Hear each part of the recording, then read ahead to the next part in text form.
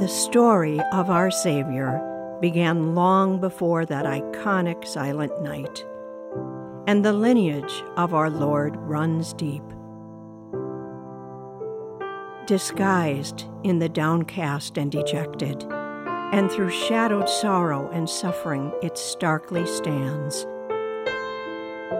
Though at times hushed and hidden, the holy remain ushered in, never turning back when others turn their backs, ever and always keeping its kin.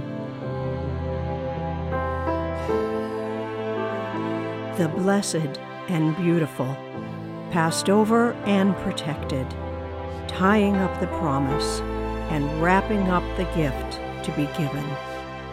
Again and again and again, the very face of grace at Christmas.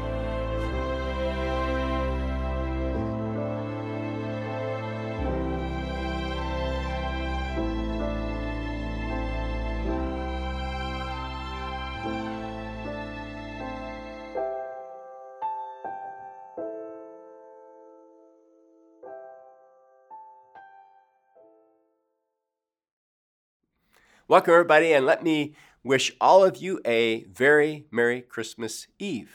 Thank you for joining me as we take a little bit of time to meditate on what does Christmas Eve really mean for you and for me. And I've got a promise I want to make to you. And the promise is if you listen carefully and believe what the scriptures say, I'm going to share a story with you, not just out of the scriptures, but a modern day story that I really believe is going to bring Christmas home to your heart unlike it's ever done before. And I think you're going to be greatly blessed because of that. But before I jump into this little story that I love, I want to share with you from the scriptures in Matthew's account of the birth of our Lord Jesus Christ. I'm going to be reading out of Matthew chapter 1, beginning at verse 18. And there it says, "This is how Jesus the Messiah was born. His mother, Mary, was engaged to be married to Joseph. But before the marriage took place, while she was still a virgin, she became pregnant through the power of the Holy Spirit. Joseph, to whom she was engaged, was a righteous man and did not want to disgrace her publicly, so he decided to break the engagement quietly. As he considered this, an angel of the Lord appeared to him in a dream. 'Joseph, son of David,' the angel said, 'do not be afraid to take Mary as your wife, for the child within her was conceived by the Holy Spirit. And she will have a son, and you are to name him Jesus, for he will save his people from their sins.' All of this occurred to fulfill the Lord's message through his prophet. 'Look, the virgin will conceive a child. She will give birth to a son, and they will call him Emmanuel,' which means God is with us. When Joseph woke up, he did as the angel of the Lord had commanded and took Mary as his wife. But he did not have sexual relations with her until her son was born, and Joseph named him Jesus." You know, babies have a way of changing your life radically. I mean, ask any parent, and especially ask a mother. I mean, your whole life is turned upside down. From the moment of conception, a mother's body literally, physiologically begins to change, to make room and to support this life that will now grow within the womb of the mother. I mean, there's a sense in which that mother is continually saving that child's life. 9 months later, after her body has changed a lot, she gives birth to that child. And you know something? For the next several months, that child depends on his or her parents, and particularly the mom, to feed, to nourish, to love, to change, to burp, and all the things that go with having children. That mom continues, in a sense, to save that child's life. Let me ask you a question. Have you ever heard a story about a child who actually saves the mother's life? Have you ever heard a story about how important it was that this child in the womb of that mother was there because the mother would die without that child's presence? Well, one of my favorite stories at Christmas, which was printed in Moody Monthly years ago, describes such a situation. And I just love this story. And you may have heard it before. I actually taught it here at Wooddale, or I should say shared it here at Wooddale about 9 years ago, I think it is. But I return to it frequently, and I want to share it again with you because whether you've ever heard it before or you're hearing it for the first time, it is to me one of the most powerful windows into understanding what Jesus did when he came. So just as I read to you the true story of our Lord's conception by the Holy Spirit in the womb of Mary and his birth, I want to share this true story with you. It comes from Nova Scotia. It was a story related by a young medical doctor back in the 1940s, an experience that he had. And he begins his telling by letting us know that when he met this particular woman, her name, and he calls her Eleanor to protect her privacy back then, Eleanor was probably once, he said, a beautiful red-headed woman and about 23 years of age when he met her. But he said the beauty was gone. Most of her red hair was gone. And she looked emaciated. She looked so toxic and so pale. It was just going to be a matter of days before she died. And he stood in her hospital room and he said to her, Eleanor, we have done everything we can to try to save your life. But I need to let you know it is now in the hands of the Creator.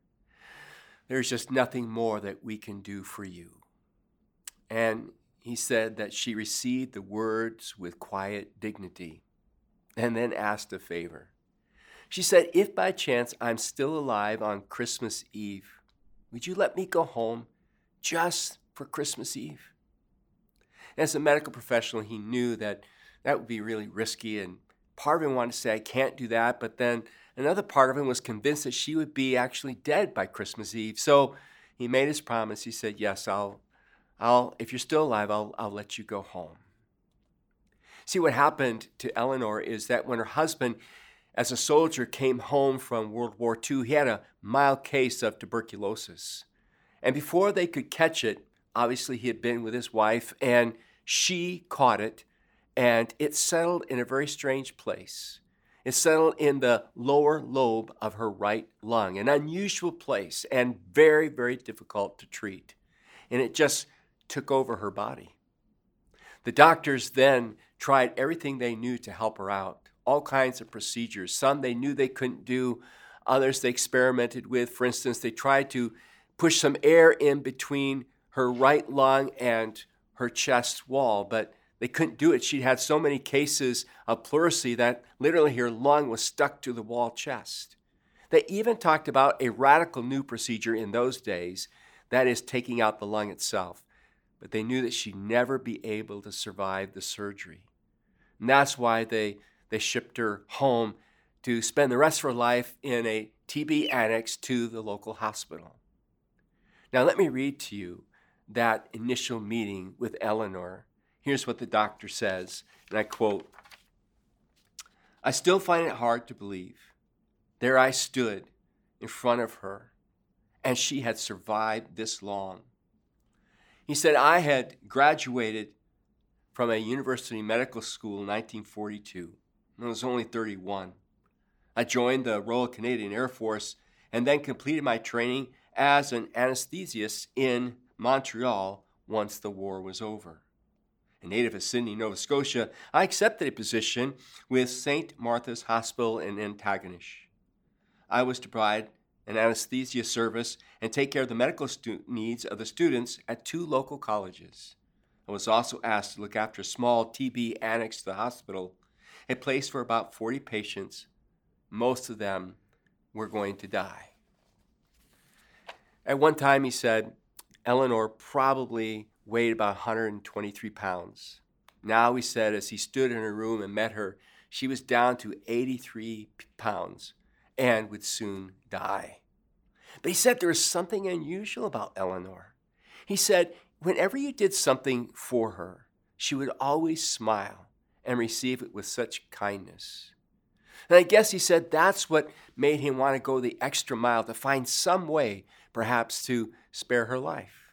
He had heard about a new drug called streptomycin that was being used to treat patients with these kinds of infections. He contacted Dr. Rabinowitz in Montreal and found out that the drug was not available yet for use.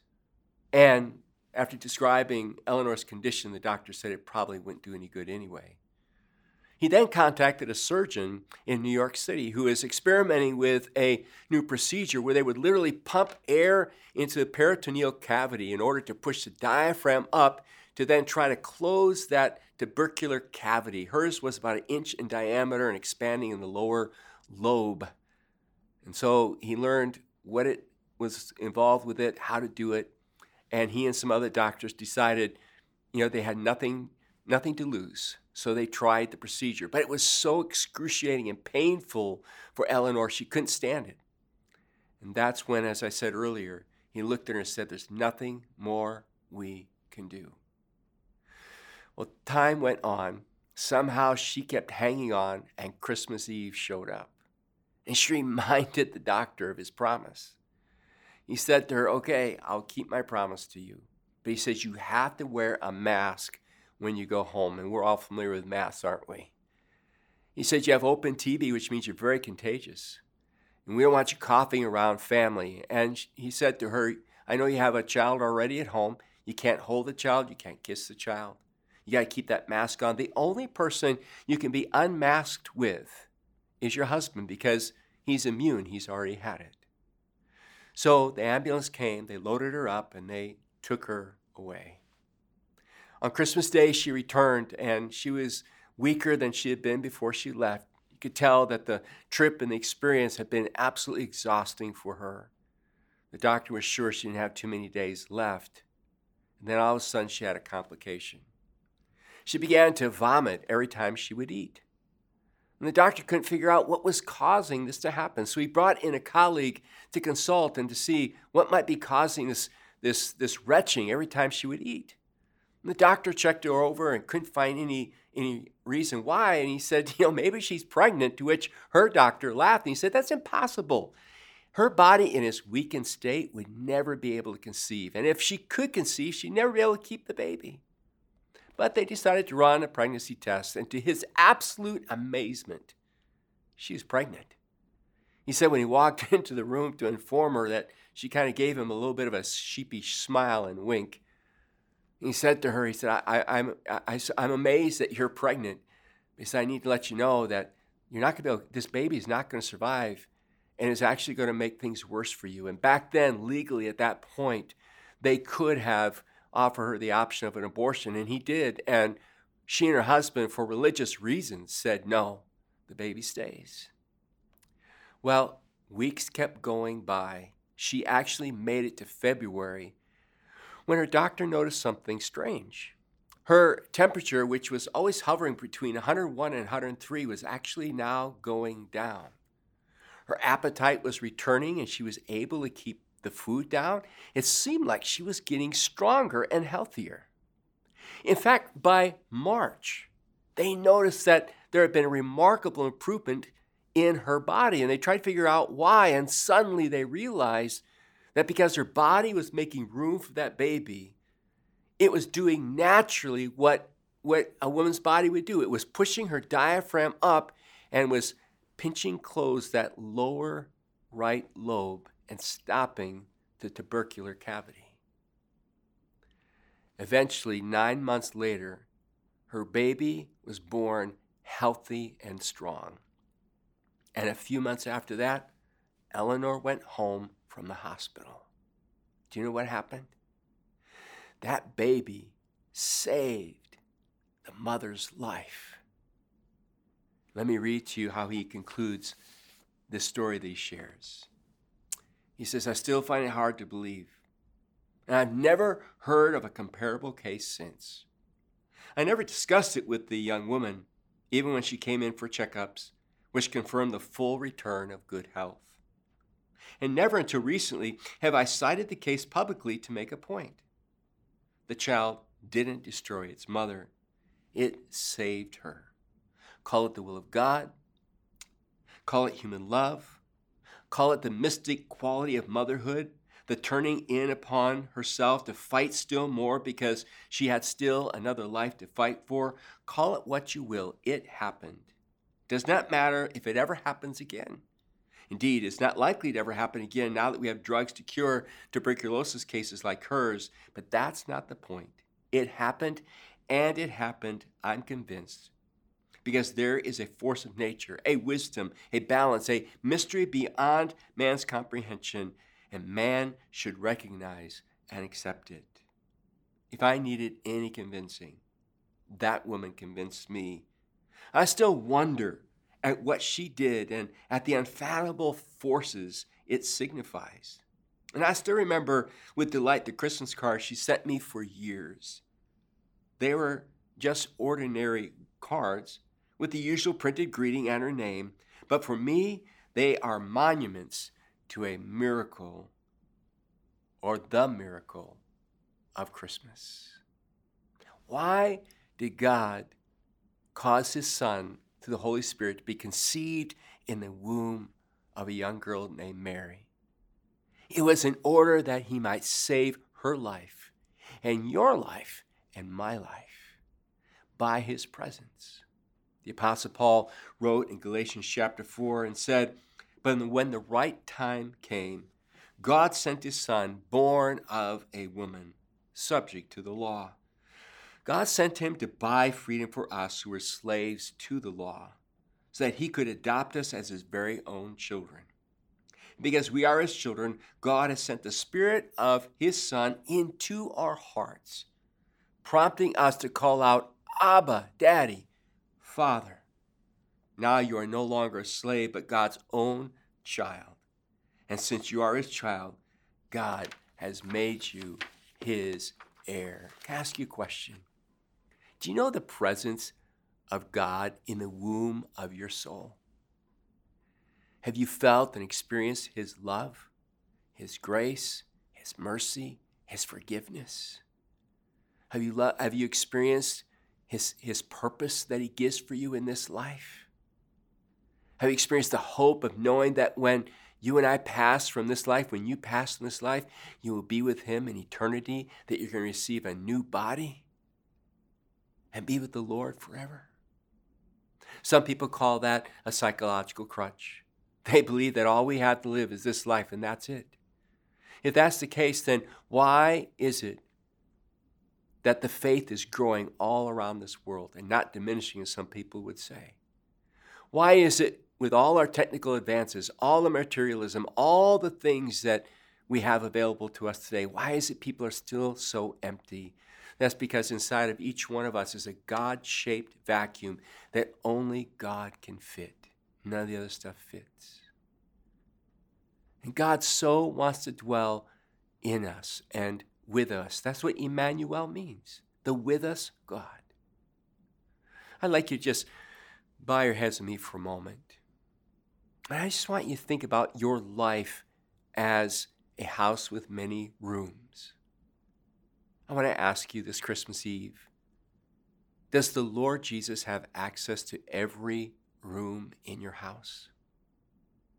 Some of us have a room where we keep all of our material things, all our successes, all our abilities, thinking that somehow it's up to us to make life work, to make life valuable, to have meaning, to have hope. Would you be willing to surrender that room to the Lord? Would you be willing to give him all those things, all that stuff, and say, "God, I know that's not the meaning of life.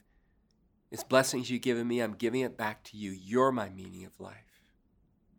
Some of you have a room where you keep bitterness and anger and resentment and hurts, bad feelings, and it's toxic. Would you be willing to empty that room and let Jesus have that room with his grace, his love, his forgiveness, and his mercy? Some of you have rooms where somehow you think that it's by your own efforts, your own abilities, all your good works, that somehow you'll earn a spot in heaven. And the Bible says that none of us can. All of us are sinners and fall short of the glory of God.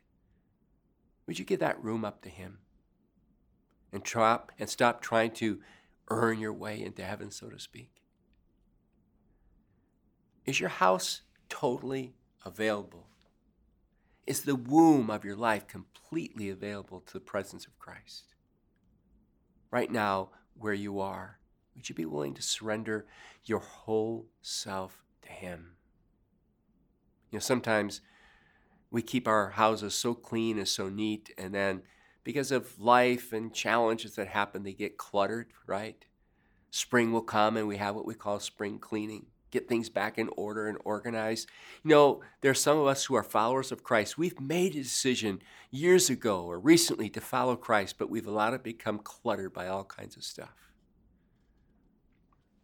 Maybe what you need to do is declutter right now. Renew your surrender to Him. Let me be still for just a few moments. Why don't you just say, Lord, here's my life. Here's my body. Tell Him, Lord, I surrender to you my mind, my thinking, my imagination. Lord, I surrender to you my will, my choices. Lord, I surrender to you my emotions, my feelings. Lord, I surrender to you my very body, my resources, my relationships, my concerns, my worries, my fears. Fill me, Lord, with your presence and help me to live out of that presence as I begin this new year. Lord, I pray, help us all, myself included, this Christmas Eve to surrender our entire being to your presence, your saving presence in our lives. That's why you came. And I just thank you, Lord, that as Mary had you in her physical womb, we can have you in our soul, living in us. And your presence in us is what saves us. And we're so thankful for that. In Jesus' name, amen. Merry Christmas.